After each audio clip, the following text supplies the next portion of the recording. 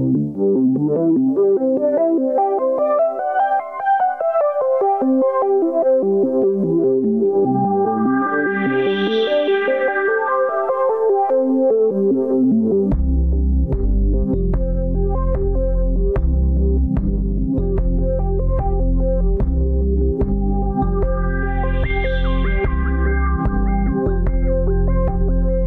people keep repeating that you'll never fall in love, when everybody keeps retreating, but you can't seem to get enough.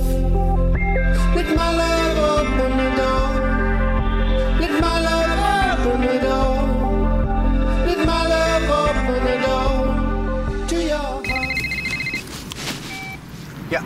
So, come on back to the old oak tree acorns. Signed, Points High School Reunion Committee. You're fired. Don't ever read that to me again, ever.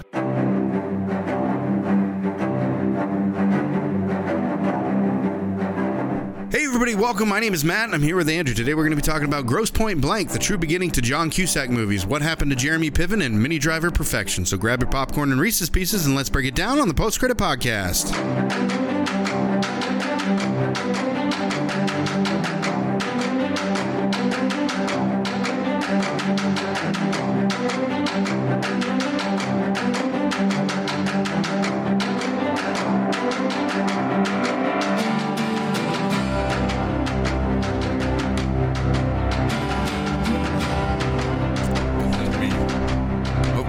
Maybe we pissed off a leprechaun or something, you know.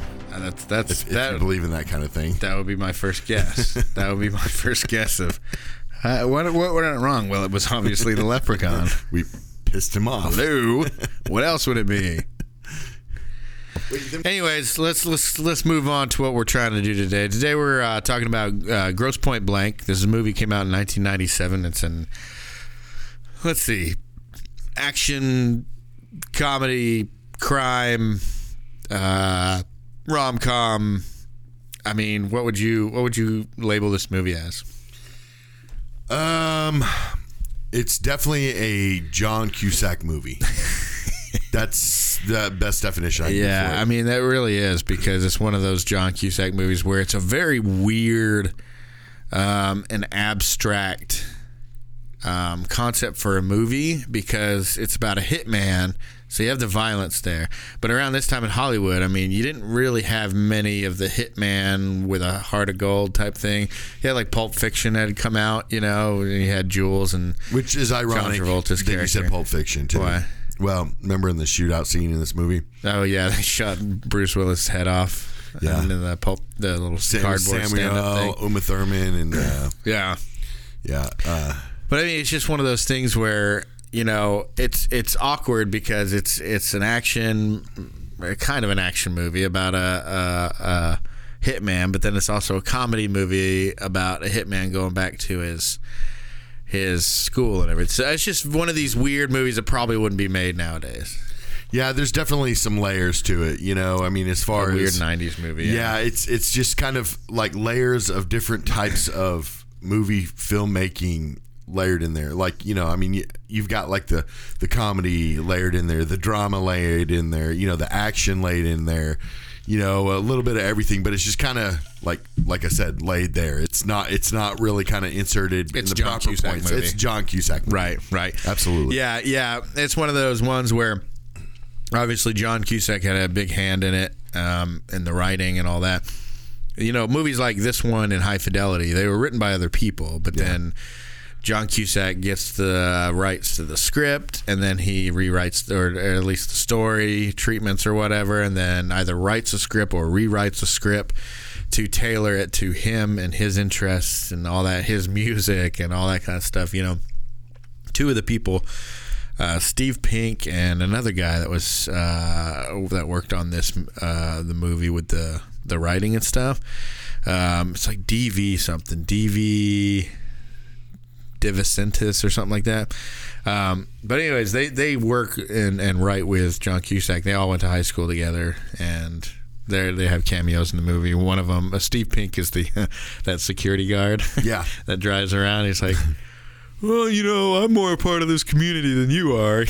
You remember that? Yeah. He was a rent-a-cop or whatever. And it's funny that you should say that too, because you're saying that they all went to high school, but didn't John Cusack and Jeremy Piven actually go to high school together? I don't think they went to high school together, but they did grow up in the same area. Whenever they were training to be actors, they all trained at a theater group. What was it called? It was some kind of it was a theater workshop. It was owned by Jeremy Piven's. Oh, it's like the Laugh parents. Factory, or one of these ones. Something, but it had the name Piven in it. Oh, okay. So they both trained there, and because of probably how they look, John Cusack ended up being a leading man, and Jeremy Piven ended up playing the guy that he usually played until he got his role in Entourage, where he's always the best friend, the unlikable jackass that's kind of likable. Yeah. Where he makes you laugh and stuff, but you're this guy's a jackass. I wouldn't like being friends with him, but maybe I would be.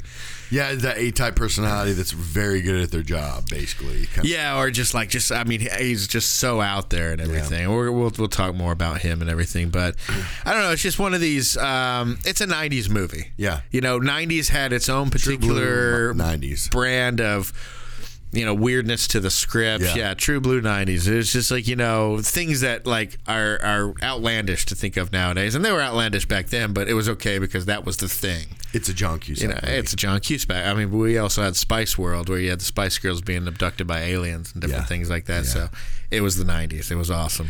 So this movie is about Martin Blank, played by John Cusack. He's a professional assassin, and he's sent on a mission to a small Detroit suburb known as Grosse Pointe. It's also his hometown.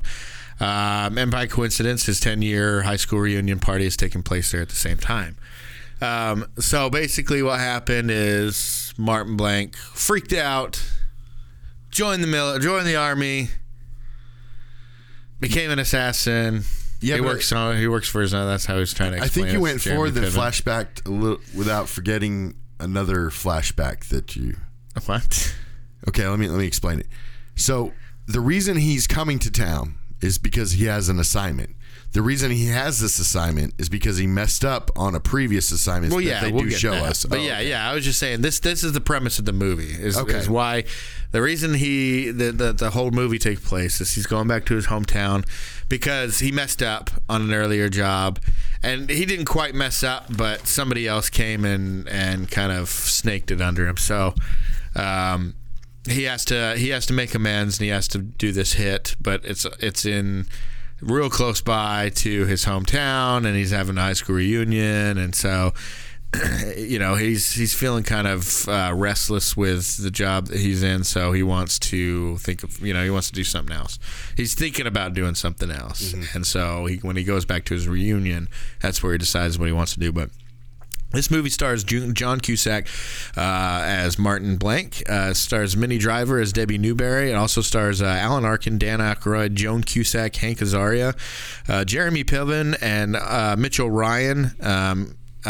Michael Cudlitz is also in it as Abraham from The Walking Dead. Mitchell Ryan, he plays Debbie's dad. He's one of these character actors on a lot of TV shows and different things like that. But he always seems to play in the military or two. I remember seeing some kind of authoritative figure. Was he the guy? No, I was thinking about the general dude that was in Austin Powers. Oh yeah, I can't remember now, but he kind of looked like that guy. But anyway, so it's a really good cast. Obviously, Joan Cusack is in this. Obviously, because it's a John. Not that they do every movie together, but they do a lot of movies together. I think it's one of those brother sister things, just like with your friends.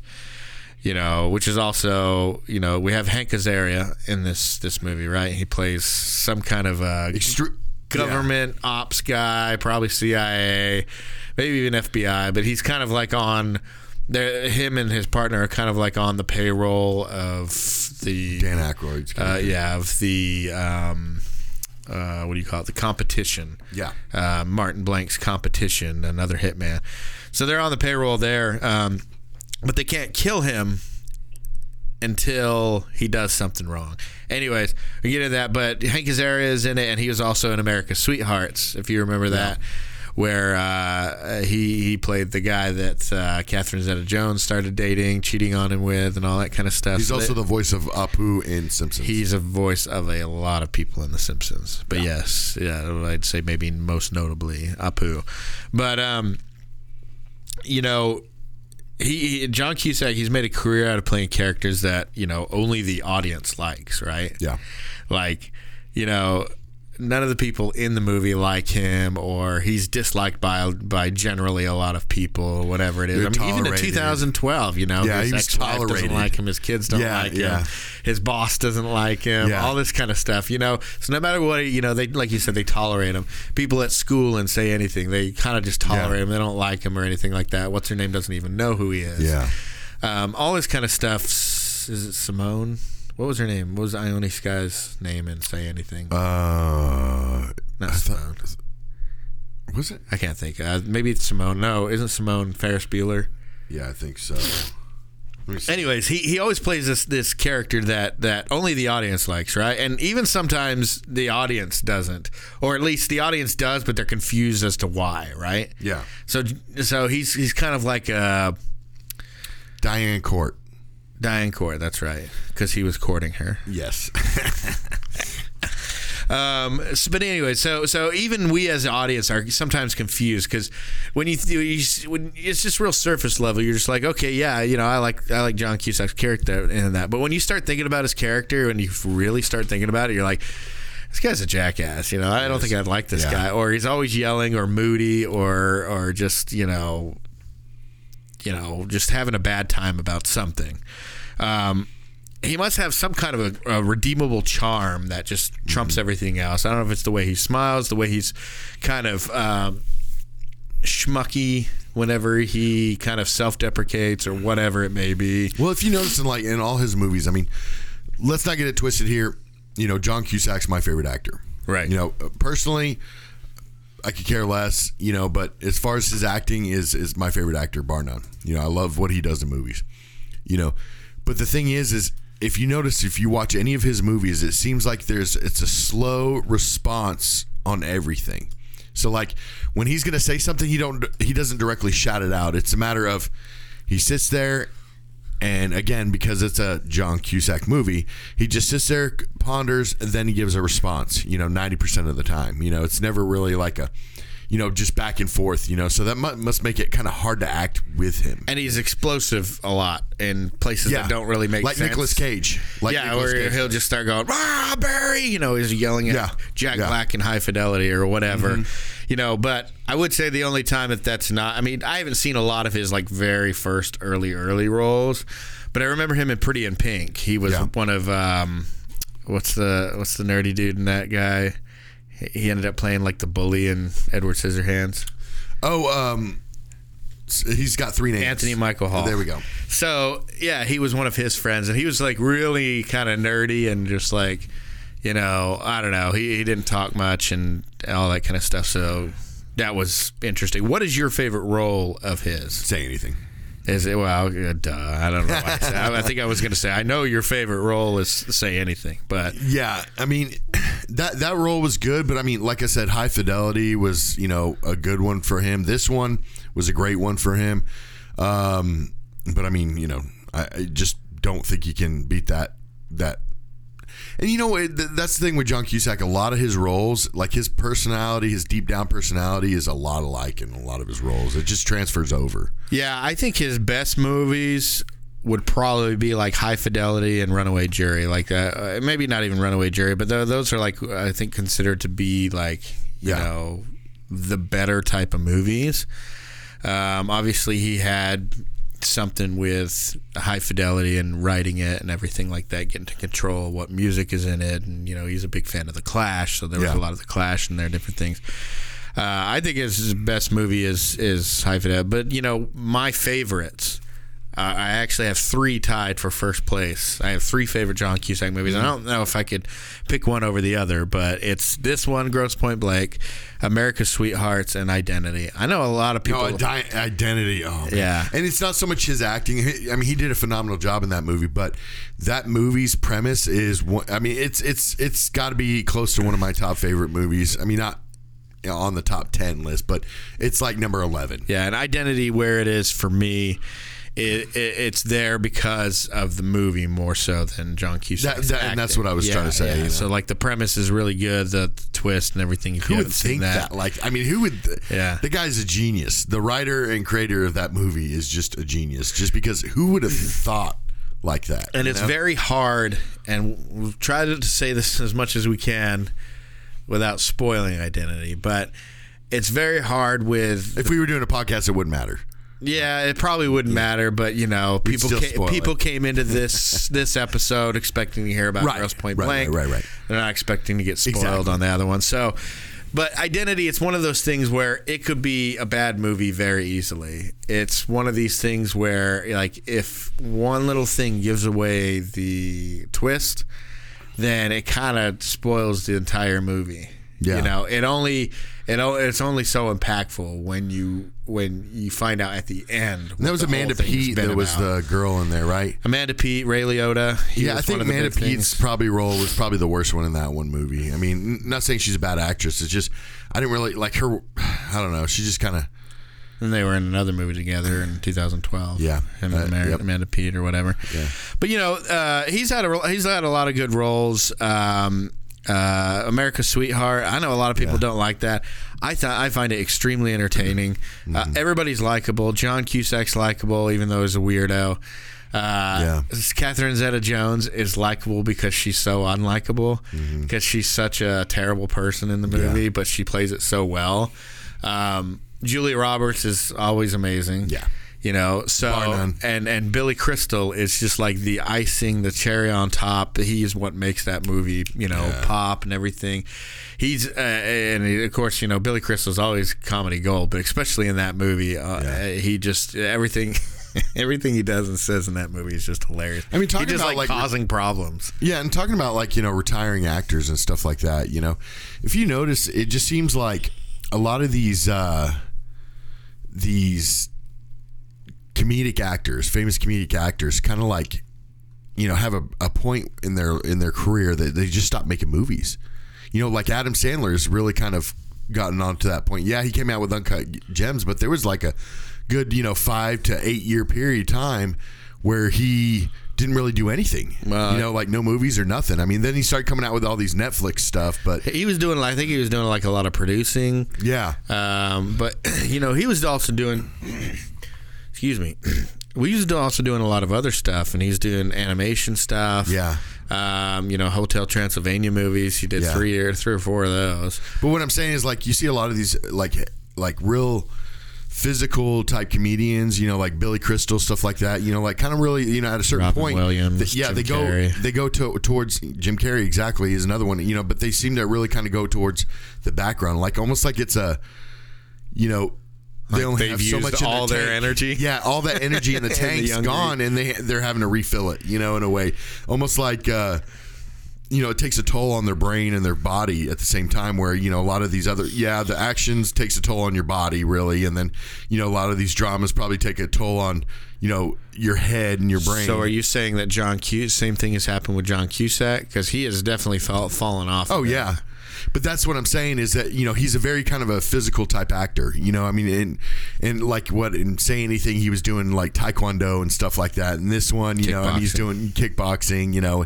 Yeah, kickboxing. I mean, I think that's actually his sport he knows. It is, because he started learning that in Say Anything. Yeah. And actually, his coach, the one that trained him to do kickboxing and Say Anything, and then for years after continued to train him, because then he kept up with kickboxing for years after that. I'm sure he doesn't anymore.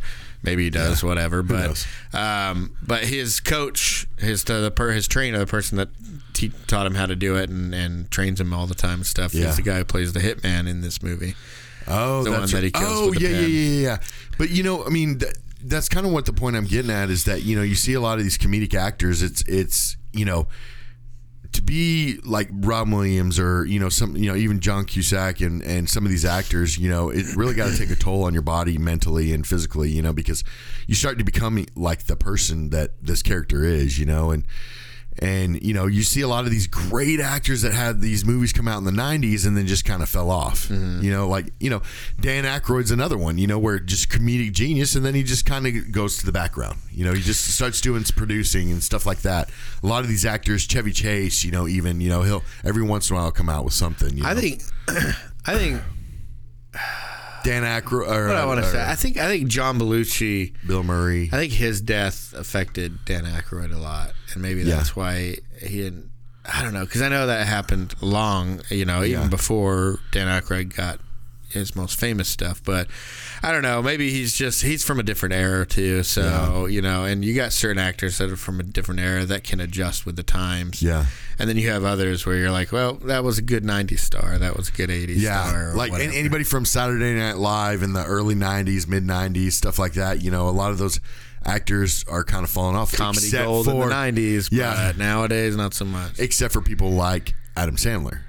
But Adam Sandler, he's like John Cusack in that he made his own movies. So when he made movies, he didn't make comedy movies. He didn't make rom-com movies. He made Adam Sandler movies. Yeah. So that's one of those things. But so what do you think would be his biggest misstep in a role? Oh, you know, what was his worst role, or I guess? Well, John Cusack's. Yeah. Well, here's the thing. Like, we forgot to even add Serendipity. I love that movie. Serendipity's good. I don't say it would be one of my favorites, but that one was pretty good. Also, another movie that Jeremy Piven has been in quite a few of these because, like we said, they were childhood friends. So he's been in Grosse Pointe Blank with him. He's been in Serendipity. He's been in Say Anything. He's been in The Grifters. He's been in Runaway Jury. I think there's been maybe a couple others, but they've been quite a few things together, but they're not friends anymore. Really? Oh, Cusack and Piven? Mm-hmm. Why is that? So apparently when Jeremy Piven was getting popular with Entourage and everything, he made the insinuation, not by his exact words, but he made the insinuation that they've kind of fallen off, and that John Cusack can't handle having friends that have success when he's not. Okay. So basically he's saying that kind of John Cusack treated him differently basically when he started getting famous. Well, I hate to say it, but 90% of his movies that he's acted with, usually the secondary star, a lot of them have blown up to be pretty famous people. But that's what I'm saying, is that John Cusack has told him, or has said, when asked about it, you know, he's like, no, it's completely untrue. I wish Jeremy the best, and, you know, I've always wished him the best and everything. So who knows on that one? But Jeremy Piven's basically said, you know,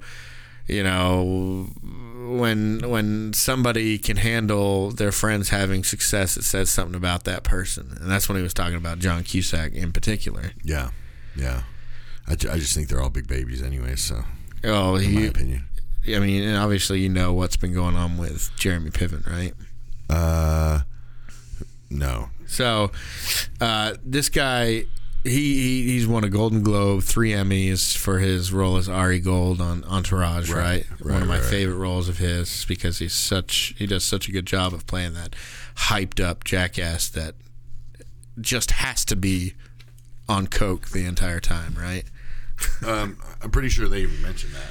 I don't know, but so anyways, nowadays, you know, he's spending his time on the road performing stand-up comedy. Good for him. Going back to the basics. But it's because of this Me Too stuff that happened. Did you hear about that?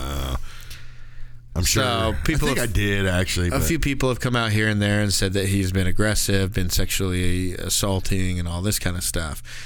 In Piven's mind, you know, he says that journalists have escalated the Me Too movement in an effort to, garner more clicks on their articles. Okay. So he's saying that because he played this role of Ari Gold, that they look at that role and say, this must be how he is in real life. They hear these they hear these comments from these people that have apparently allegedly been, you know, sexually assaulted by him, and you know, they're like, oh, let's go find, because he's saying basically the Me Too movement brought brought on like journalists that like, you know, that was the hot story. That's what would get the pops, the looks, the likes, and all that, right? So they were like, go find anybody else in Hollywood who's had problems with this, right? Okay. Just go out there and find them. So what he said is that basically, you know, he said, who benefits from putting that story out? You know, the problem was that it was a feeding frenzy, and the editors basically said, go out there, get me more, get those Hollywood actors, let's round them up. You know, all that. But he makes the point that, you know, the Daily Telegraph in Australia published 2 reports of sexual misconduct against the Oscar winner, Jeffrey Rush. And then Rush filed a defamation case against the newspaper and wound up winning because they had just made it up. Yeah. So now, during this Me Too movement, when you have so many people coming to get clout, to get money, to get whatever it may be,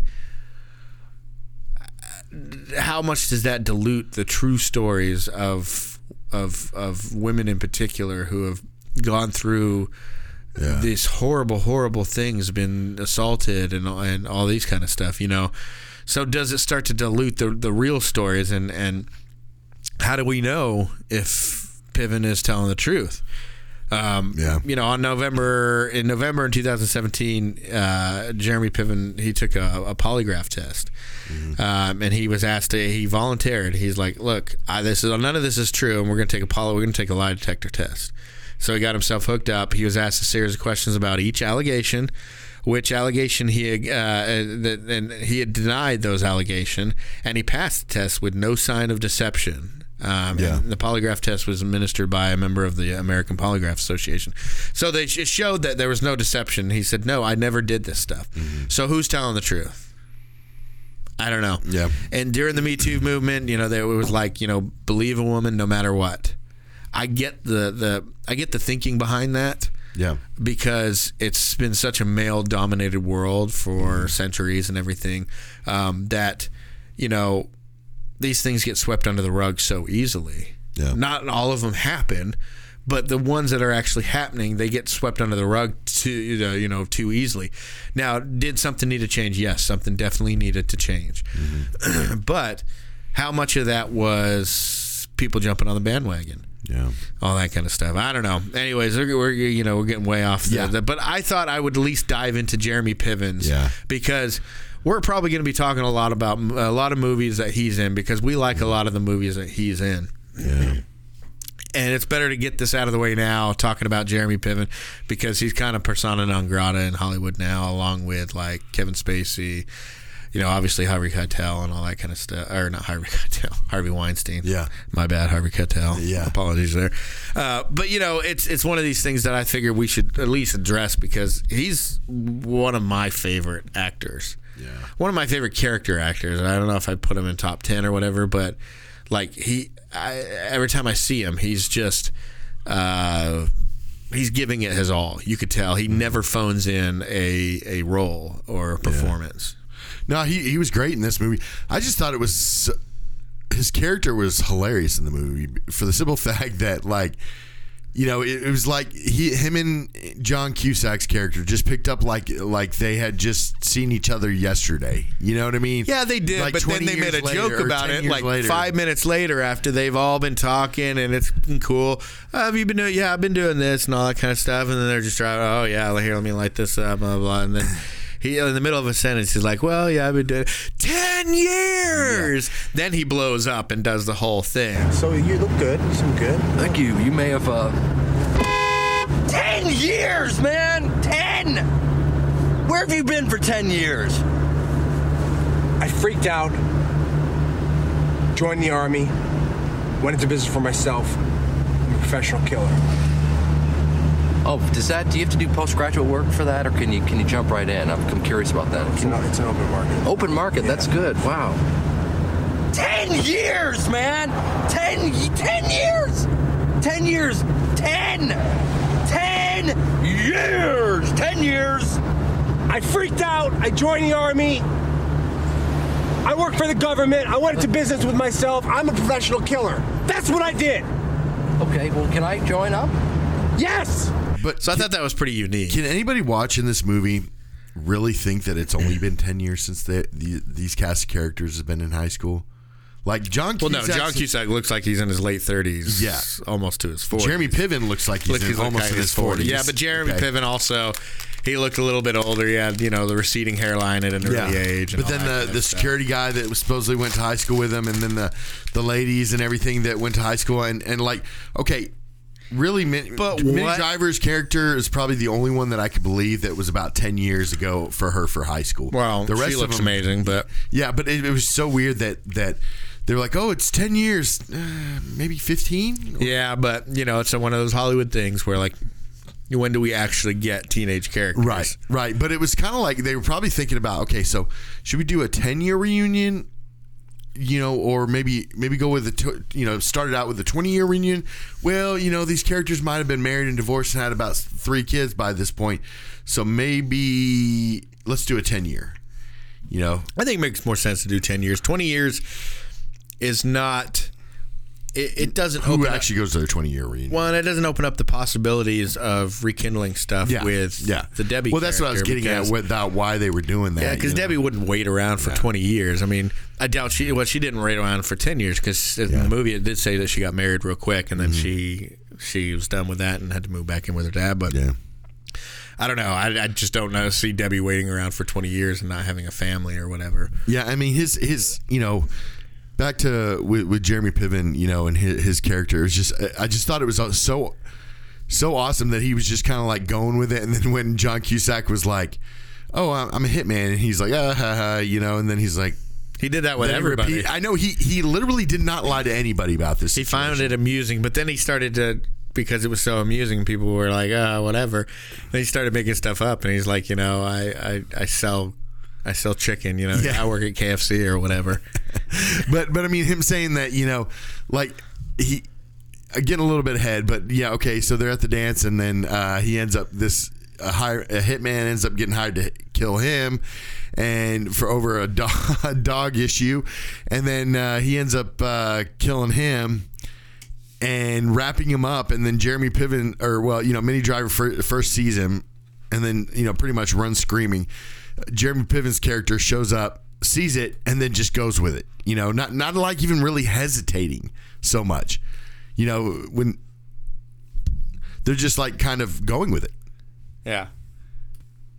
Yeah, and it is like without even missing a step, and it's one of those things that adds to the comedy, right? Because it's absurd that nobody would question that. Most people, if they see a guy with a pen in his hand, covered in blood, his hand's covered in blood, a guy basically laying there covered in blood, pretty much dead. Well, Minnie Driver or Debbie reacted appropriately. She did, but most people would be like, "Okay, I'm going to call 911." And call the guy. When she was going down the stairs, she didn't say anything intelligible. No, she's like, like gibberish as she's screaming and running downstairs. That's like a legitimate reaction to seeing somebody that you love, that you knew or whatever, and then you meet after 10 years and they've just murdered somebody. You kind of flip out a little bit. But it's what was funny about the whole thing. Is because he didn't really ever lie to anybody in this entire movie. He fibbed just to mess with people. But he was pretty honest. But every time any of them, he even told her father. Yes. And it almost seems like he kind of believed it in a way. You know what I mean? The father was the only one that believed him somewhat right at the end of his reaction. Yeah.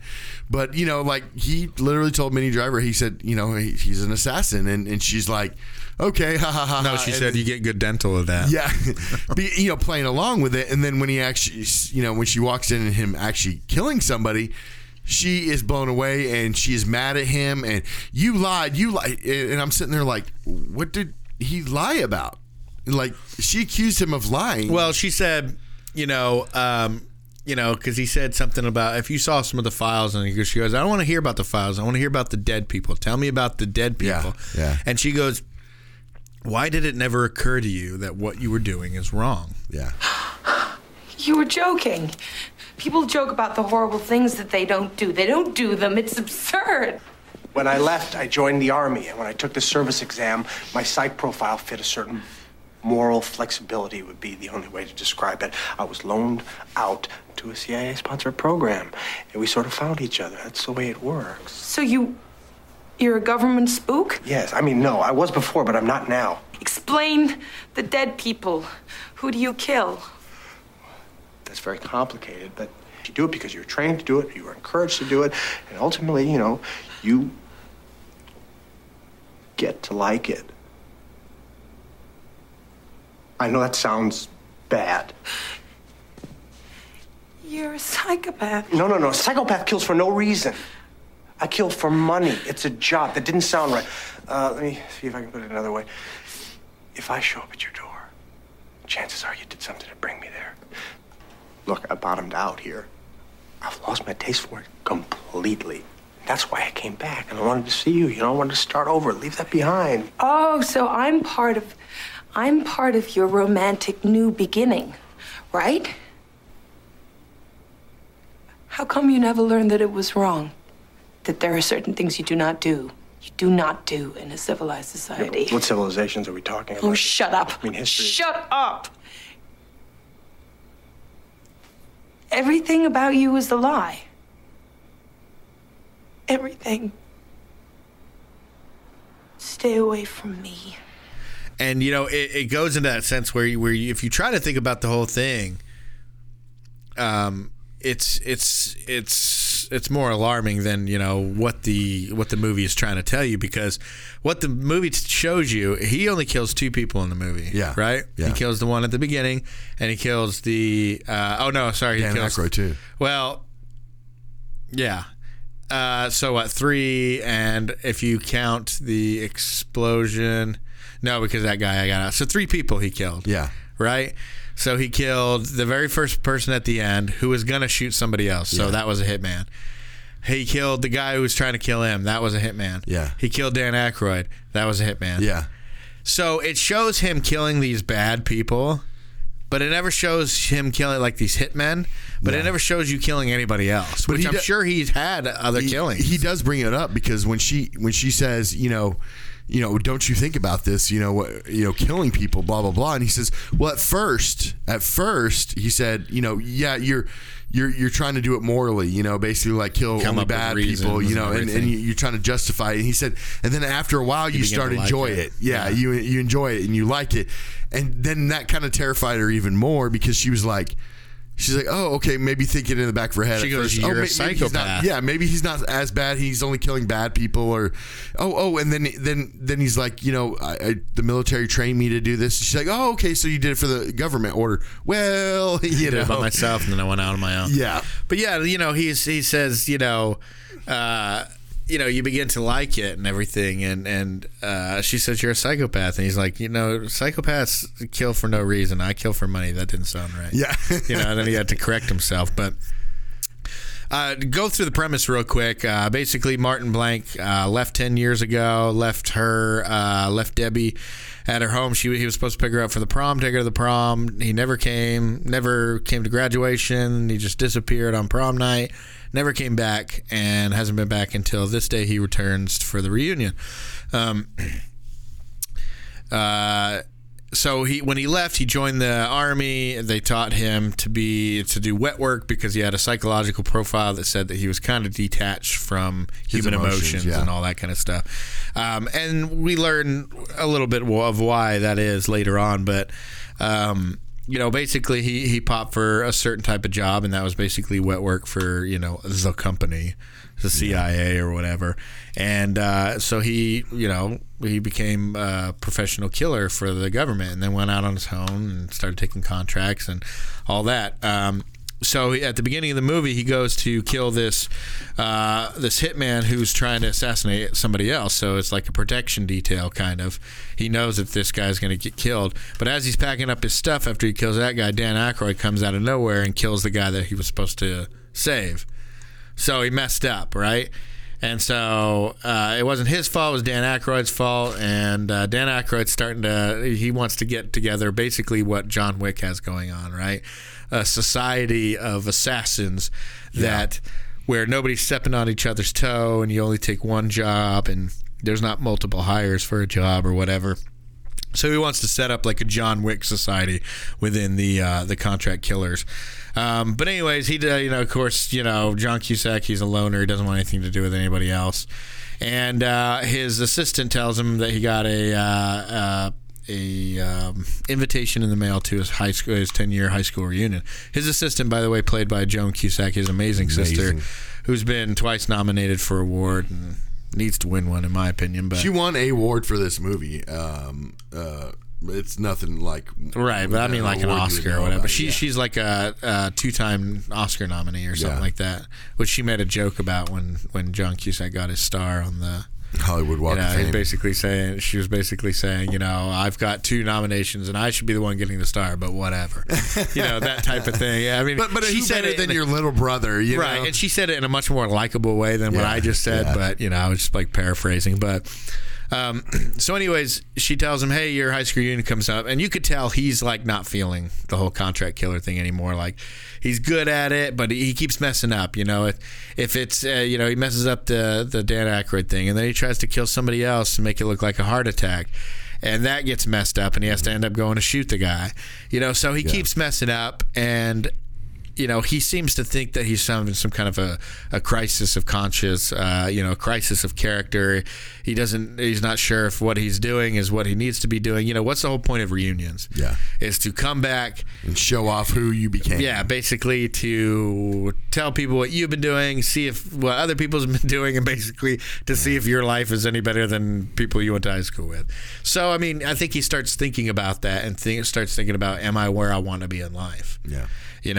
So he decides to go back, but as he's going back, his assistant says, hey, they're to fix the mistake you made with those other 2 things, you got a contract. So he gets this envelope, but he doesn't open it. He takes it with him, doesn't open it, keeps it in his room, and decides, my priority right now is to reconnect with Debbie, the one that I left behind, played by Minnie Driver.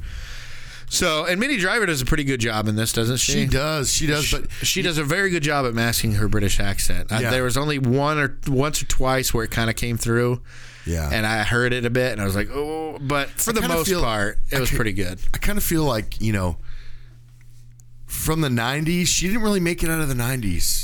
She did a lot of stuff, though. But, I mean, she did like... I just don't remember seeing her anything after... She did that TV show, The Riches, or I think it's called The Riches or whatever. She was doing that for a while. With Eddie Lizard or whatever his name Eddie is. Lizard. Yeah, and they, and she did Matt Damon thing, the Good Will Hunting. And she was definitely like a big 90s draw. 90s, though, big 90s draw for the romantic type of movies, but...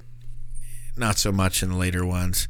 Is it The Riches? It's not The Riches. I think it is. Or is it the Burbs or something like that? Well, they're a bunch of they're con man family, basically. They're con artists, and they take over like... I think it's The Riches. The Riches? But... I thought it was The Riches. You know what's funny is that they tend to put her in these roles, right?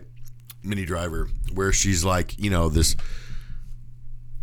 Hollywood sweetheart look, like the Julia Roberts or the leading actress, the heartthrob actress or whatever you want to call them. But I just don't see that she doesn't like personify that, I mean, she still does a great job when she's in that role, but she does, when you, I don't know how I can say this without not sounding like I'm being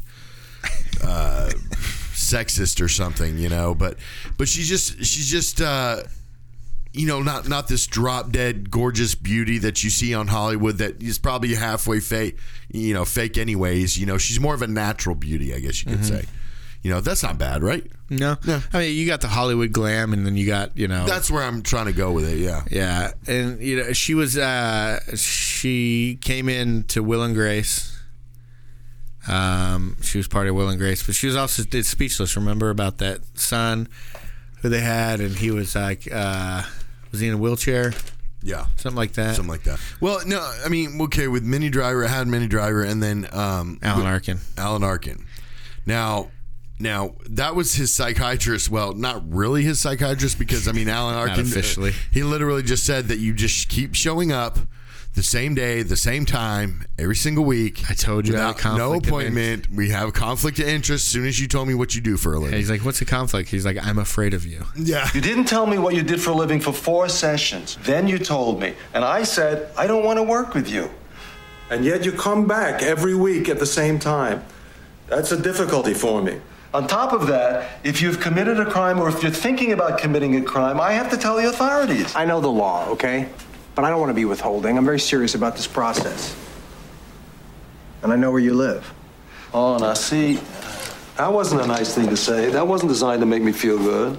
That's a kind of a not too subtle intimidation, and I get filled with anxiety when you talk about something like that. Come on, come on. I was just kidding, all right? The thought never crossed my mind. You did think of it, Martin. You thought of it, and then you said it. And now I'm left with the aftermath of that, thinking I gotta be creative in a really interesting way now, or Martin's gonna blow my brains out. And so he's like literally trying to ignore him, trying to, he doesn't want to go to the authorities about it. Well, he can't. If he knows anything specific about him committing a crime, but also he can't because he's worried about getting killed. Yes, absolutely. And so, but I just thought the funniest part of the movie, the funniest scene in the movie, where John Cusack calls Alan Arkin and says, I don't think I can hire you anymore. I think I'm going to fire you. And all you see is Alan Arkin trying to hang up. He makes it sound like I don't think you're a very good doctor. And he's got a patient in there. He's just trying to break the thing.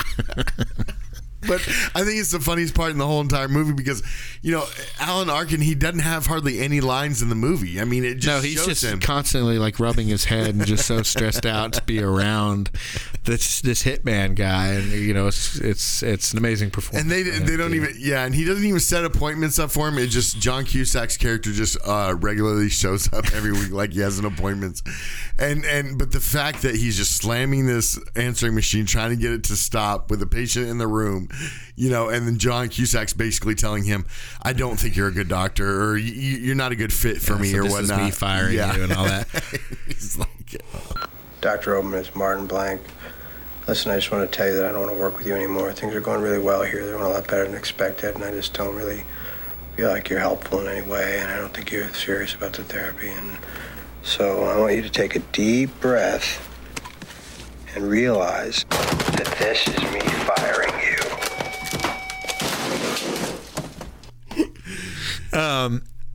How would the reunion committee track this guy down?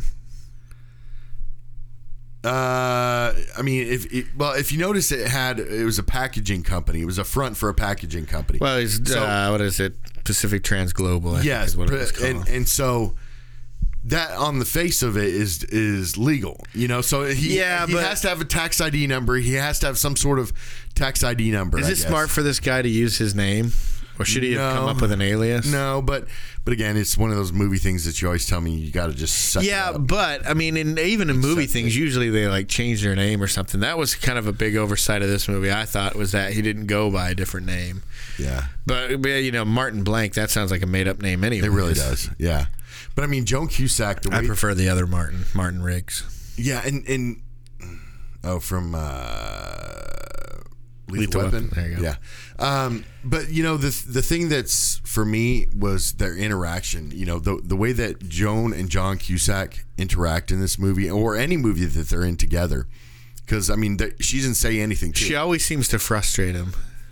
Yeah, yeah, and she's it's basically she plays the annoying older sister. That all basically tells you how you should do your live your life, how you should do this, how you shouldn't do that. That kind of thing. The way she literally even though she's not his sister in the movie, like even though she's only his sister in real life, when it comes to this movie, she still is telling him what to do, how she should do it. Oh, you should go to the class reunion. You should do this. The way she takes down the office too. The way she's like banging stuff with it, and she's like got a hammer and she's throwing gasoline all around and stuff, and she's got the cigarette. And I'm like, well, that's she's like singing and having a good time doing that. It. And she's.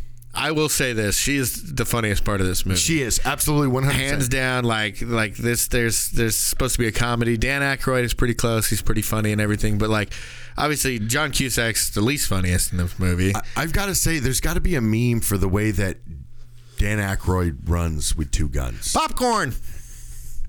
the way that Dan Aykroyd runs with two guns, that's going to be my new thing, okay? Where they're just like out there like, yeah. chicka, chicka, chicka. He's just like this, it was hilarious. When I saw him running, our listeners can't see what you're doing. Did you see him running though with the two guns? Oh yeah, I was doing it. It was hilarious. Yes, so you saw it too. Yeah. But it's going to be a new skit for me. It's going to be the way that Dan Aykroyd runs with two guns. So, but it was so funny to see him, shooting guns. You know what I mean? It just didn't fit Dan Aykroyd as a character, I think. Yeah. Yeah, he usually plays either funny or kind of schlubby type of characters. You're or like whatever. Tommy Boy, where he's kind of a jackass a little bit, and he just a jerk. But it's weird because Dan Aykroyd's the type of the person where he can play the bad guy, but with a smile on his face and still make you laugh. Yeah, you know what I mean. Where like usually if an actor plays a bad guy, that if they're a comedic actor and they play a bad guy, not a lot of people can make you laugh still by playing that bad guy, except for him and Mike Myers. You know what I mean? Yeah. With playing Dr. Evil, it's just that way that switching back and forth on that. I mean, Dan Aykroyd's just a classic actor. I mean, he's just one of the greats. And to have him in this movie along with John Cusack.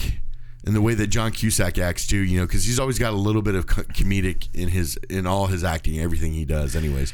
Yeah, but it's kind of like except for 1408, kind of. Well, yeah, but it's like a subtle comedy that he has, where it's like it's not obvious. It's like little things here and there, or facial movements or reactions to other things. It's never him producing comedy. It's more reactionary comedy. Yeah, like and even then, it's not much. He usually plays like the straight guy, and he surrounds himself with people that are the comedy part of it. Yeah, you know what I mean. It's kind of like it's like the whole 9 yards was like this movie. The way that it was set up. No, with the comedic, but yet shooting people. Every time everybody says whole 9 yards, I just picture Matthew Perry running into the sliding glass door.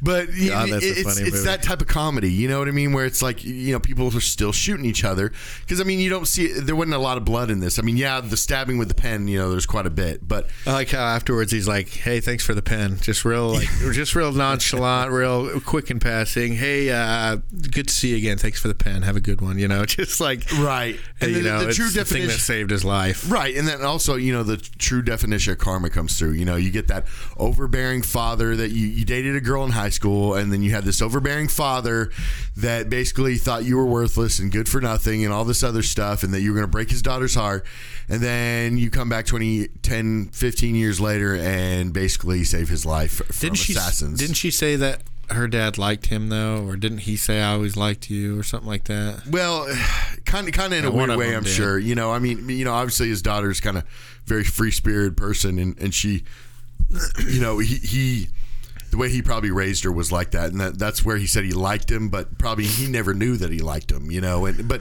the fact that it's the ultimate karma, where he probably talked down on him and said, trying to give him a talking to, and you did this and you did that, and then John Cusack has to come back and save him because he's actually a bad either bad business deals because he's telling on the whatever. Yeah. So John Cusack's Martin, he gets to town, and he's going to head to his school to take a peek at the school. As he comes into town, Blister in the Sun by Violent Femmes plays. It's a very popular song.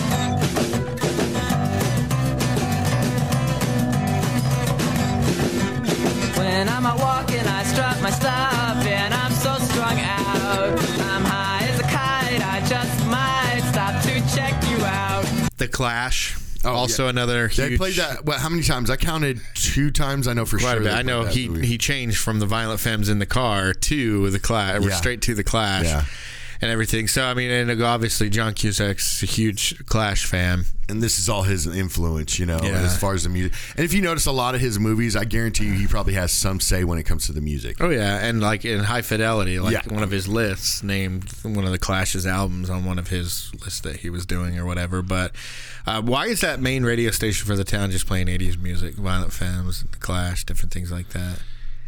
Probably because of the reunion. Well, that, and because this movie was centered around John Cusack choosing the music, so it's going to be playing music that John Cusack likes. That was going to be my point. Say it with me. This is a John Cusack movie. Yeah, Come on, let's get in unison here. John Cusack movie. Now you got to ready, set, go. John Cusack. It's one of his movies. Yeah. So yeah, it's one of these things where it's like, okay, well they could say it's for the reunion, but realistically, it's just because John Cusack picked the music. Yeah. Most likely. Yeah. Now that's not to say anything about the director. I'm sure the director has to say over that, but I think John Cusack, he also obviously produced it and all that kind of stuff. So it just. And John Cusack, he's a smart actor, in my opinion. Like, I feel like when he does movies like this, that's kind of why I like him, because he kind of plays the same character in every single one of his movies. But that's what makes him a good actor, is that you believe him to be, somewhat different, and you can believe him to mold into that character and for that particular film, but also believe that it's almost like a continuation of every single role he's ever done. And that being said, this movie, he had his emotions in check.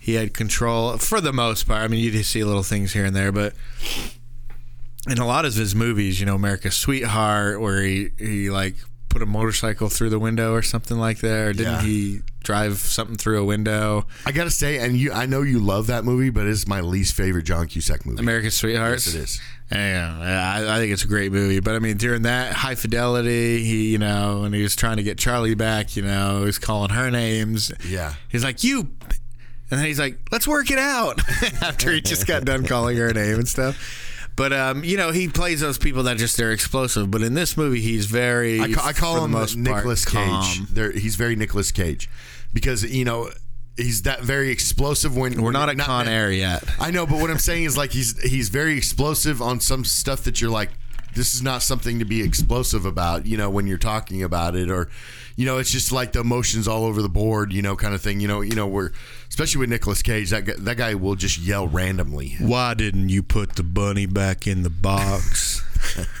Talking about bad Southern accents. Dude, come on. Con Air was amazing. The worst. I don't care what people say about that. Even worse than Vanderbeek. I'm sorry, but it's worse than Vanderbeek. I don't care what people say about that movie. That movie it's obviously meant to be outrageous and just outlandish. Right. I like it. And it is fantastic. It's a great... Same thing with Battleship. Yeah. Everybody hates Battleship. That's a fun movie. Yeah. Yeah, there's a lot of stuff that's weird. I like it. You could critique it and everything like that. But I didn't go into a movie called Battleship based on the board game Battleship to see an Oscar-winning movie. I went in there because the trailer showed that it was full of action and aliens, invade Earth. Okay, cool. Yeah, and I didn't think Battleship would turn into an alien invasion story, but let's go for it. It was awesome. Yeah, I mean, and the way they incorporated the grid and everything like that. Well, that's just kind of like with John Cusack in his role in 2012. Like, I was going into that because that's the time period that they were coming out with all the apocalyptic type movies, off of Independence Day really kind of started it, but then you get what the Bruce Willis one, the oh my gosh, I'm brain fart here. Armageddon? There we go. Okay. Yeah. Oh my goodness. but I mean, it came along with that, and you're thinking, okay, this 2012 is just. Well, it came out in 2012. I know. But what I'm saying is that it was trying to get into that same riff, and it was just. Well, yeah, it was made by Roland Emmerich, right? Yeah, he was the one that did like Independence Day and different things. But he did. I thought he did a really good job in that role, in 2012, and stuff like that. But he was very exaggerative. I mean, but that was like a roller coaster of a ride. Where most times, he's very in your face and very Nicolas Cage. I like Woody Harrelson in that movie. He played like the Alex Jones-esque person that's conspiracy theory radio stuff. Yosemite. He's out and yet he was 100% right in everything he was saying. Yep. And he's talking about like French diplomats being killed off and all that kind of stuff, which you look at nowadays, like, okay, but obviously he was right there too. Yeah, exactly. Anyways, that was that was a good one. You know, but this movie, it's kind of like a rom-coms that like guys can get into, right? Yeah. It's not the sappy stuff. You don't have the sappy pop songs. You have things like The Clash and Violent Femmes and different things. You have, you know, a full-on John Wick type fight. That fight scene in the locker and the hallway, that was awesome. Yeah. I didn't expect it to be that like rough and gritty.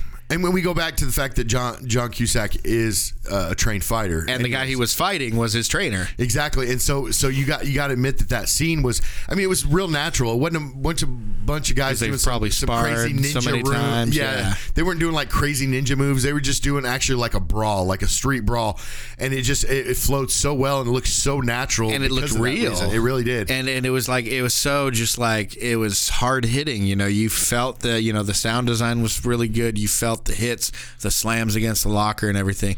It's not a fight scene you expect to see in something like this. You'd expect to see like a 5-second fight scene or these highly choreographed type thing where this looked like they were actually using like hand-to-hand combat techniques. Well, and let's talk about with his character, right?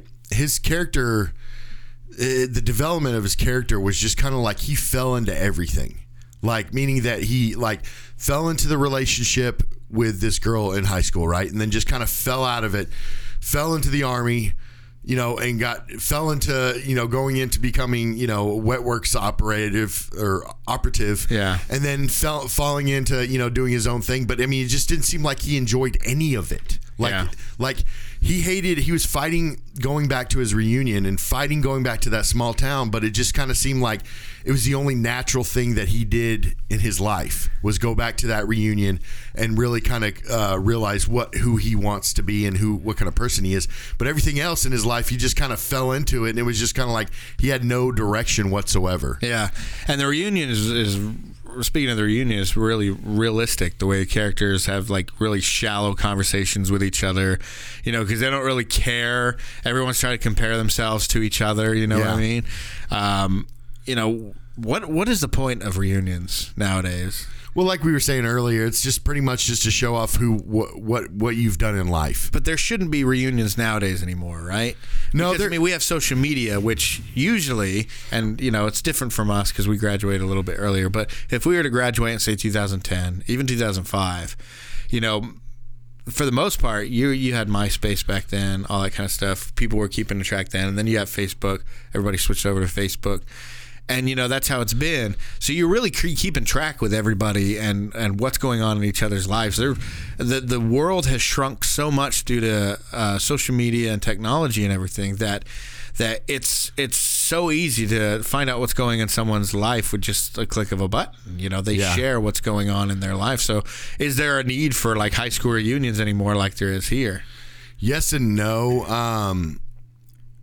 You know, I don't really know of anybody that ever went to their high school reunion. Like, I don't know anybody personally that has ever been to their high school reunion. I never went to mine. I mean, when the 10-year mark came, I didn't even realize it. It just came and went. Obviously, we don't live in the same places. Neither of us live in the same places because we went to high school in 2 different states. I feel like it's for people that normally just live right around high school, you know, right around where they used to live. I feel like it's only for those whose worlds haven't grown, so they've stayed in the same place for years. You know what I mean? Right. They've stayed in the same place for years. You know, they haven't experienced more life out there, because I feel like the more you experience, the more you get out there and do something, the more the concept of reunion seems irrelevant. It seems pointless because, you know, if you're a mature adult who's experiencing these things in life, it's good to reminisce about different things, but I think it's more shows more maturity if, you know, you just move on. Well, and to prove your point here is the simple reason why you don't have college reunions. You know, you spend 4 years in college just like you spent 4 years in high school. The Ivy Leagues do, though. Like Harvard and Yale and some of those, they'll have their reunions. But what I'm saying basic is, colleges. And so you don't go and have a college reunion, and, you know, especially somebody that, you know, if you didn't grow up there and you didn't live there your entire life, you're not going to go to the high school reunion really either, because it's like, you know, what's the point really? Yeah, and I think it's high school works because you're so much into everybody's lives, whereas college, everybody's kind of doing their own thing. To a point, but So I it's feel not like that you mature communicative. more in college. It would make more sense in college. But that's what I'm than saying. in high school. I think you know? I think people who have generally just like are have a healthy sense and knowledge of how to move on past high school. Yeah. I'm not knocking Has it. no reason to go back. Yeah. Now there are people that that's the greatest time of their life. That's fine. That's for them. Yeah. It wasn't great for me. It wasn't miserable for me. It was just a time for me. But some people, it was like the greatest time of their life. They made huge friendships and they've maintained those friendships. So for them to get all together, that's a cool big thing for them. I don't see why you don't just have a party at your house or something if you just want to connect with those friends. With those What's the particular point people. in connecting with people that you never really talk to anyways, or that you still don't keep in contact with? Yeah. That's the point that I'm trying to make. I wrote down a question like, how did reunions even start? Yeah. I'm sure it was just one of these. It probably started with college reunions, like the Ivy Leagues or whatever. Mm-hmm. I don't know if it ever did with high schools or whatever, but I don't know. I just feel like I don't get reunions. I don't either. I don't get high school reunions. If they had college reunions, I wouldn't get that either. I have no desire to really go back to my high school ever. I mean, we barely even have family reunions. I mean, we used to. Yeah. But I mean, we really don't do those anymore. But I just don't. I don't get the point of it because I don't talk to. There's a couple people I talk to from school. Yeah. But that's really it. Even if I did talk to more people, I already talked to them on social. There's no point for it. So maybe it's just one of these things where I don't see the point to it nowadays because of social media and everything. But maybe it was a better thing back in the day when you honestly didn't know what people were doing. Right. And the school that they go to is called John Marshall High. This is a high school in California that's been in many movies. I'm going to list a few, but it's been in a lot. And it's actually been in a movie that we did last month in our teen movie deal. Okay. So John Marshall High was also Ridley High School in Greece. Okay. Or Rydell, I should say. It was also Springwood High in Nightmare on Elm Street. Huh. It was... what is it? Meadowbrook High in Pretty in Pink. It was Henry High School in the Buffy movie. Okay. With Christy Swanson.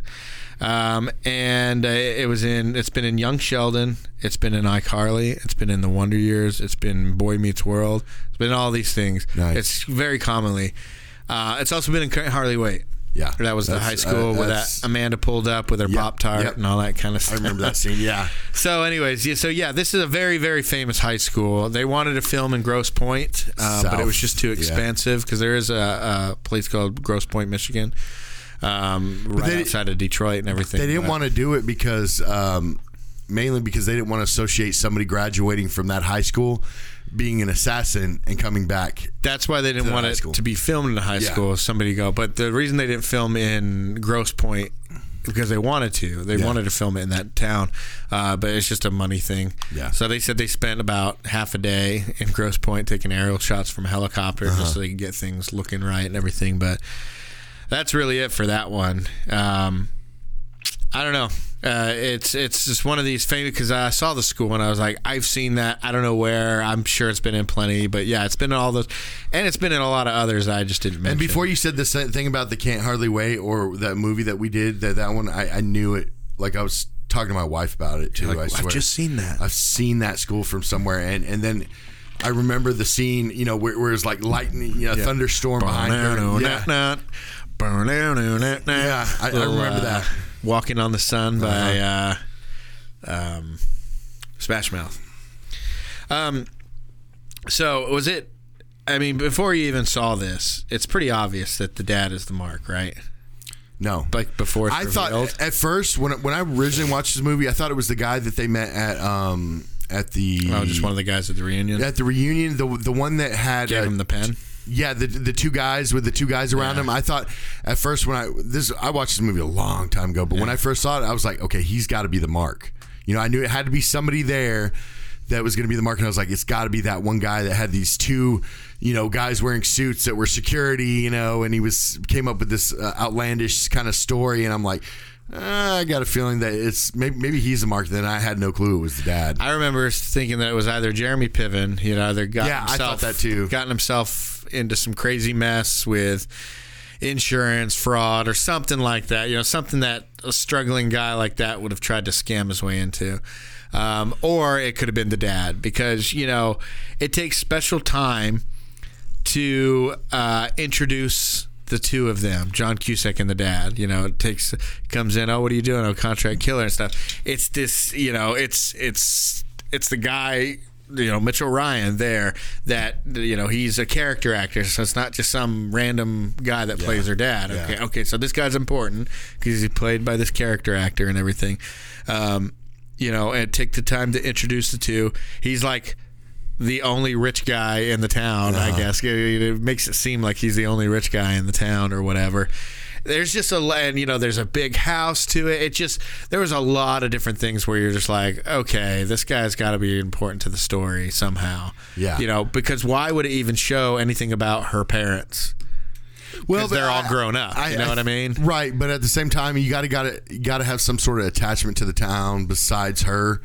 And if you're not going to show anybody in his family directly, then why not show somebody in her family? Kind of more of an attachment to that town. Yeah, maybe that's why they did. They kind of showed. That's what I thought originally, but then, just going around it, you kind of figure out you don't know what he's up to, but like you said, he's a rich, because they made a point to show that that's the house that he was trying to go into, but he was nervous to go into because she knew that she lived there, and then her dad lived there, and so they did kind of make a point to say, okay, this is a rich, big rich house that he lives in, or she lives in. Can I ask you a question? It's something I've always wondered about this movie, and maybe it's obvious, but what is the point of the long scene of him staring into the baby's eyes?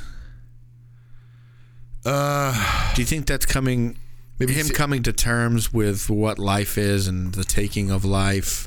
Yeah, maybe we all start off as seeing his morality, babies or something like that. Maybe realizing his morality at that point, because it spends a good minute having them cutting back and forth between the baby's face, John Cusack's face, the baby's face, and just how they. And I gotta say, that's one of the most adorable babies I've ever seen on screen. Seriously, that is an adorable baby. Yeah. But just the way that they were looking back and forth. I don't know if maybe our viewers have a different view on it.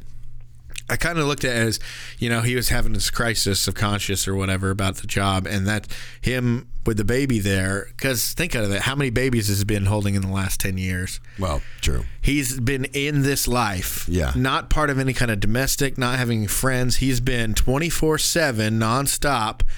He wakes up an assassin, he goes to bed an assassin, he's not having social get-togethers and all this kind of stuff. He's been doing that. So he probably hasn't even held a baby. Yeah.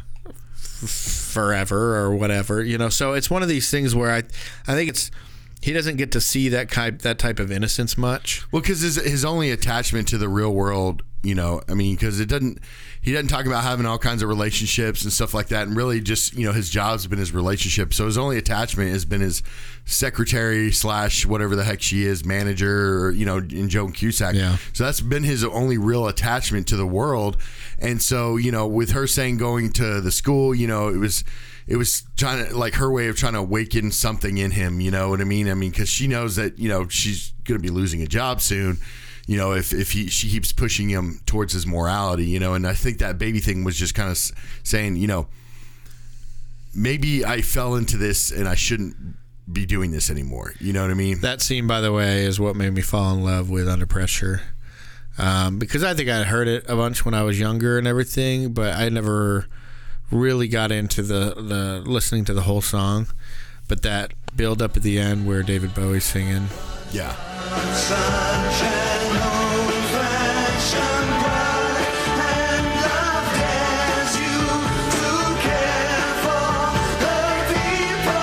But anyways, during that part, that really made me fall in love with that song. And music's got to be the best part of this movie. I really, though, liked the scene. I guess I'd say it's probably... It's tied with when he goes into the radio booth for the first time and meets her again. Yeah, that seemed like a very natural scene when he did that. Like, it just kind of...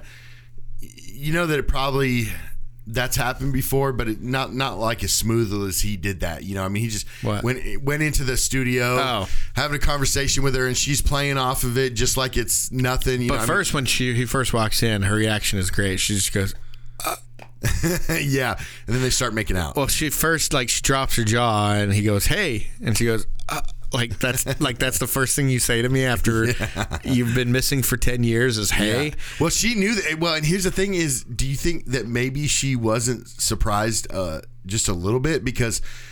I think maybe she wondered if he was coming back for the reunion and stuff. She mentioned something about that. She didn't realize. She didn't really think he was coming back or whatever.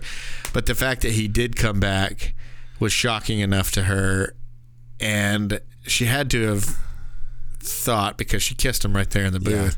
She had to have thought there might be a chance. There's probably a good reason. If he's coming back, he's got to have a good reason, because who would show their face after doing something like that? I mean, besides saying, "Oh, I got married real quick" or whatever, it just kind of made her, portrayed her character almost like she had been just waiting for 10 years for him to come back. Yeah. How are you? It's good to see you. You look great. How long has it been? 10 years? How long has it been? Since you stood me up on prom night and vanished without a word? Yeah. 10 years, I think. Yeah. Mm-hmm. You tell me about yourself. In California, travel a lot around on business. That's it? Yeah. That's 10 years? Yeah. I would hope for a great abduction story or something. I've had a few thrilling moments here and there, but, flew by. So what's your business? Professional killer. Do you get dental with that? No. I gotta go. So you're working. It's a great show. I've been listening. I mean, since I got back into town. But I'll come back. What are the odds? I don't know. I'd say that scene in the DJ booth, along with this other scene that I was getting to, was the one where they were up on the little balcony in the gym during the thing, and just kind of people watching. My Love Opens the Door starts playing by Peter Townsend, and that's always been one of my favorite songs. And there are different versions of it. The one that plays in this movie is my favorite version. Okay. It's also the one that was in Take Me Home Tonight. Yeah. But that's a great movie. It's just the way that's playing, and I think she went off on him in the DJ booth, but then throughout the rest of the time until they got to the prom, I think she could kind of see that he was a little broken. He was dealing with some demons. He had been through some stuff, and she kind of apologized, said, I was maybe a little too harsh. You're not really broken, just mildly sprained. Yeah.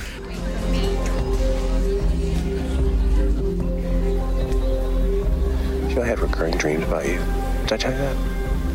Like 5 nights a week for like 6 years. Did I tell you that? Yesterday on the radio. When you publicly humiliated me? Yeah, well, no less than you deserve. I think I was overly harsh when I said that you were broken. Really? How so? I don't think you're broken. No? I think you're mildly sprained. Nothing that can't be mended. Wow. I think that's a compliment. Yeah.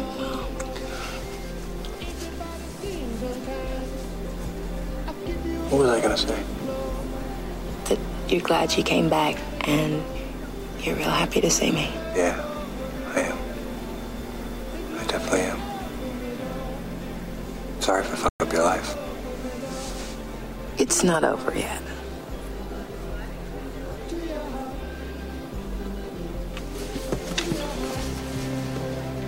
Do you have a wife in Arkansas? No. Do you want to dance? Sure. Okay.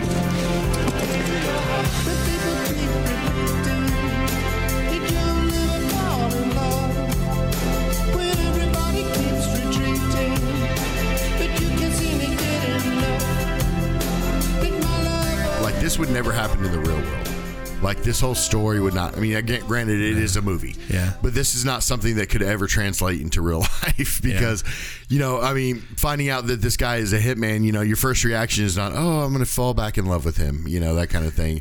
No, it's usually let's see how far I can get away from this person. Which is how she reacted because but she didn't believe him because who would believe it? She even says it. She goes, "You joke about the awful things that you don't do. You don't actually do them. That's crazy." Yeah, that you don't actually do them. The way she delivered that was awesome too because she's so incredulous. So I mean, I like that scene where she's just real incredulous. But I like the scene that when they're just kind of. He's taken everything in from the reunion. He's realized, that he had a lot of stuff in his past, but that doesn't have to define his future and everything. I mean, one of the things about this movie that's so brilliant is it doesn't explain the relationship between him and his father. No. But what he does is he goes and buys a bottle of scotch, opens it up, just pours it on the grave, drops the bottle, and walks away. Yeah. And that one scene tells you everything you need to know about him and his dad. His dad was an alcoholic, he was abusive, and he wants nothing to do with it. And I did say the whole attachment thing, because they didn't bring in his parents, but I mean, they did bring in his mom. You do get to see his mom and realize that, that's kind of something, he just kind of left his mom just... Like when he's like in the crazy home. Nurse said, well, no, she didn't get left in the crazy home. She was in the house, but then remember she had to get rid of the house. But that's what I'm saying. Like she ended up in a crazy home and just he's just kind of like, where's the money I sent? Yeah. Well, he sent her money. He obviously didn't know what her situation was. Yeah. And he sees that she's got dementia. She's losing her mind. She's like, the nurses tell me you're on lithium, and she's like, oh, they're gossiping, blah blah blah, or something. She's pretty loud mouths or whatever. Yeah. But I don't know. I just like those scenes. What's your favorite scene? Or a favorite part of the movie? Alan Arkin, where he calls Alan Arkin's character to fire him, and he's got the person in the room with him, another patient. And she's just like got tissues, and she's like, what's going on? And he is just telling, basically, John Cusack saying, "You suck. You haven't helped me. Your advice is bad." And Alan Arkin, you're a terrible therapist, as he's trying to be a therapist. Even though he's not even his therapist to begin with, but the fact that Alan Arkin's not saying a word, he's just trying to turn off the answering machine. What's the worst part of this movie? What did you not like? I didn't like Dan Aykroyd and John Cusack's chemistry. It just didn't. Popcorn. It just didn't. It didn't. Like Dan Aykroyd separately did great job. It was weird the way they talked to each other, like real fast and cut off sentences and making references to something you don't know what they're talking about. I mean, now I did like the scenes where they're both got guns on them and they don't trust each other at all, one bit. Even in a restaurant with a crowd of people, John Cusack hits that tray down. And he's like, ooh, ooh, ooh. And you're like, what are you doing? Now, I mean, that funny scene, those are great scenes, but their chemistry when they're talking to each other just doesn't feel right. It's not natural. It doesn't feel like, I'm not saying it doesn't feel scripted because it feels overly scripted. It's one of those rare times when you feel like John Cusack has his energy stolen from him. Like in this scene, he should be more energetic, but Dan Aykroyd's the one that's like really energetic and going crazy, and it's like John Cusack's almost overwhelmed by the energy of Dan Aykroyd that he can't perform in that way. Or he's more of like a subtle, quiet. Yeah, well, John Cusack's used to probably running the witty comebacks and things like that, fast talking and all fast that talking, kind of where stuff. Dan Aykroyd has perfected it. Well, by this point, Saturday Night Live, right, kind of and stuff. so it just seems like he's a good writer. Yeah, he's overpowering John Cusack's acting abilities in a way, and but. Again, I still go back to the fact what is John Cusack's weakness? The way that Dan Aykroyd runs with two guns. That is his weakness. Yeah. I'd say I think the worst part of this movie is Hank Azaria and the partner, the agents. Yeah, but some of the stuff their role in this movie is completely pointless. It is. Let's see, they make a prank call to the radio station. They're in a bathroom, and then they come in. They're really bad at their job. And they come in blasting at the end and ended up getting completely murdered. So, that's another person that John Cusack killed. But they're dirty agents. Well, So it was Dan he's still Aykroyd, killing John Cusack together killed them. and they're still dirty agents. Yeah. So I mean, he was still not killing anybody that's good or anything. Yeah. But I just thought they're completely unnecessary. Like the whole point of them was to make him feel paranoid that people were following him and watching. But him, right? he knew off the bat. But the assassin was there. Yeah. Dan Aykroyd was there, so he had enough to make him paranoid. I don't know what the point of having those characters in there was. that's Do true. you know? No. Like I can't remember anything they did in the movie except for sit around in cars and much. come in blasting at the end. And their whole point was, well, we can't do anything until he actually breaks the law. And it's like, I think you're kind of crossed over the dark side enough to where you can just make stuff up now. But anyways, did you enjoy watching this as much as you did? Movie. We keep asking that question because a lot of these movies are movies that, I love that movie. Let's talk about this on the podcast. Yeah. And it could be a movie that we haven't seen for 20 years. And this is one of those ones that I have not watched for about 20 years since I watched it originally. And I used to watch it a lot, and then I stopped watching it. And I didn't realize how good this movie was until I watched it again. You got a Spock thing going on with your eyebrows here. This one's going like way up here instead of coming down. Don't say anything because my wife will want to just shave my eyebrows off. Yeah, unless she likes do to something.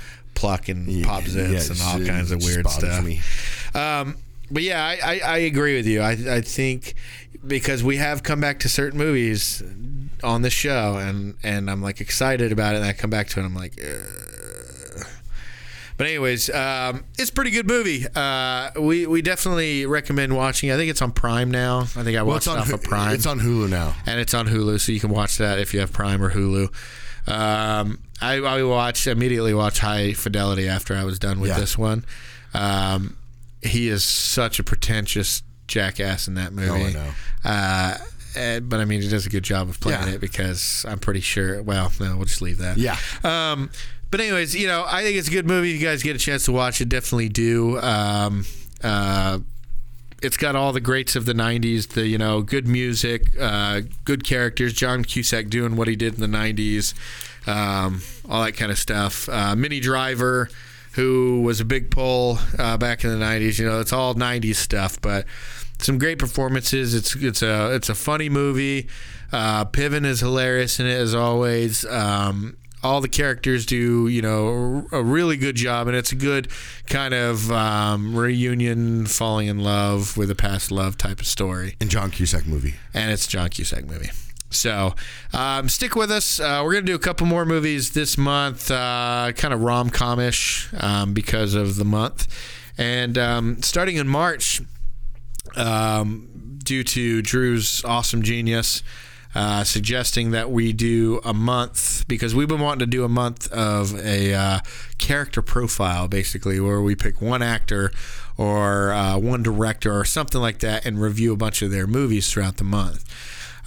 So we've decided that we want our first character or actor profile or whatever to be Adam Sandler, because so many of his movies were just ingrained as part of our childhood and a part of our adulthood and our teenagehood and all this kind of stuff.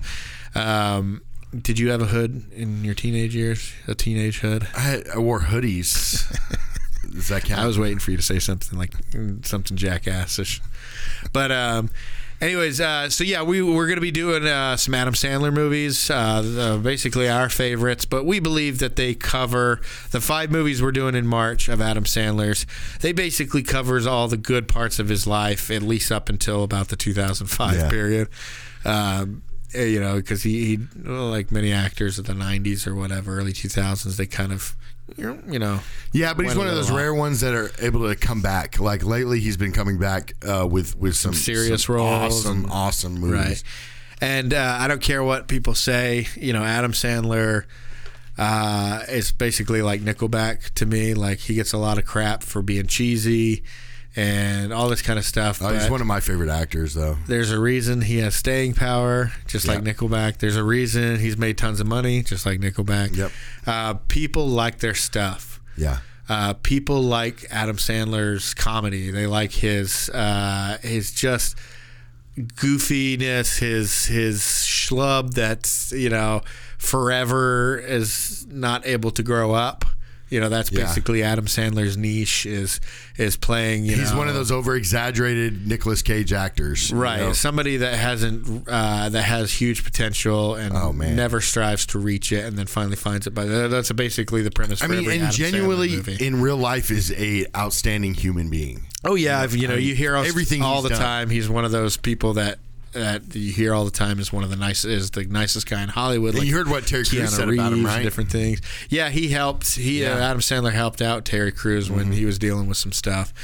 It's one of these things. We love Adam Sandler. We love all his movies. And he's one of these guys that you look at and you think, he seems just like this. Such a great guy, he's seems always so humble and all that kind of stuff. Anyways, we got some Drew Barrymore in there. We got a bunch of stuff we think you guys are gonna like in March. So stick with us for that. And then we are going to be doing. I've stated that Eternal Sunshine is my favorite movie. That's as an adult. We're going to be doing what I say is my favorite movie as a kid, and maybe of all time. It's a cheesy action movie, but we're still going to do it. For our season finale in April. So stick with us. We're gonna finish out this season strong. If you guys want to get a hold of us, we're at the Post Credit Podcast on all our social media, except for Twitter. We're at the Post Credit. Our email is thepostcreditpodcast@gmail.com. Our website is www.thepostcreditpodcast.com. And we're on YouTube also. So hit us up there. Contact us. Let us know what your favorite 90s movies are. Let us know what your favorite Adam Sandler movies are. Let us know what your favorite John Cusack movies are. We appreciate you guys listening, and we'll see you next time. And throw me a bone.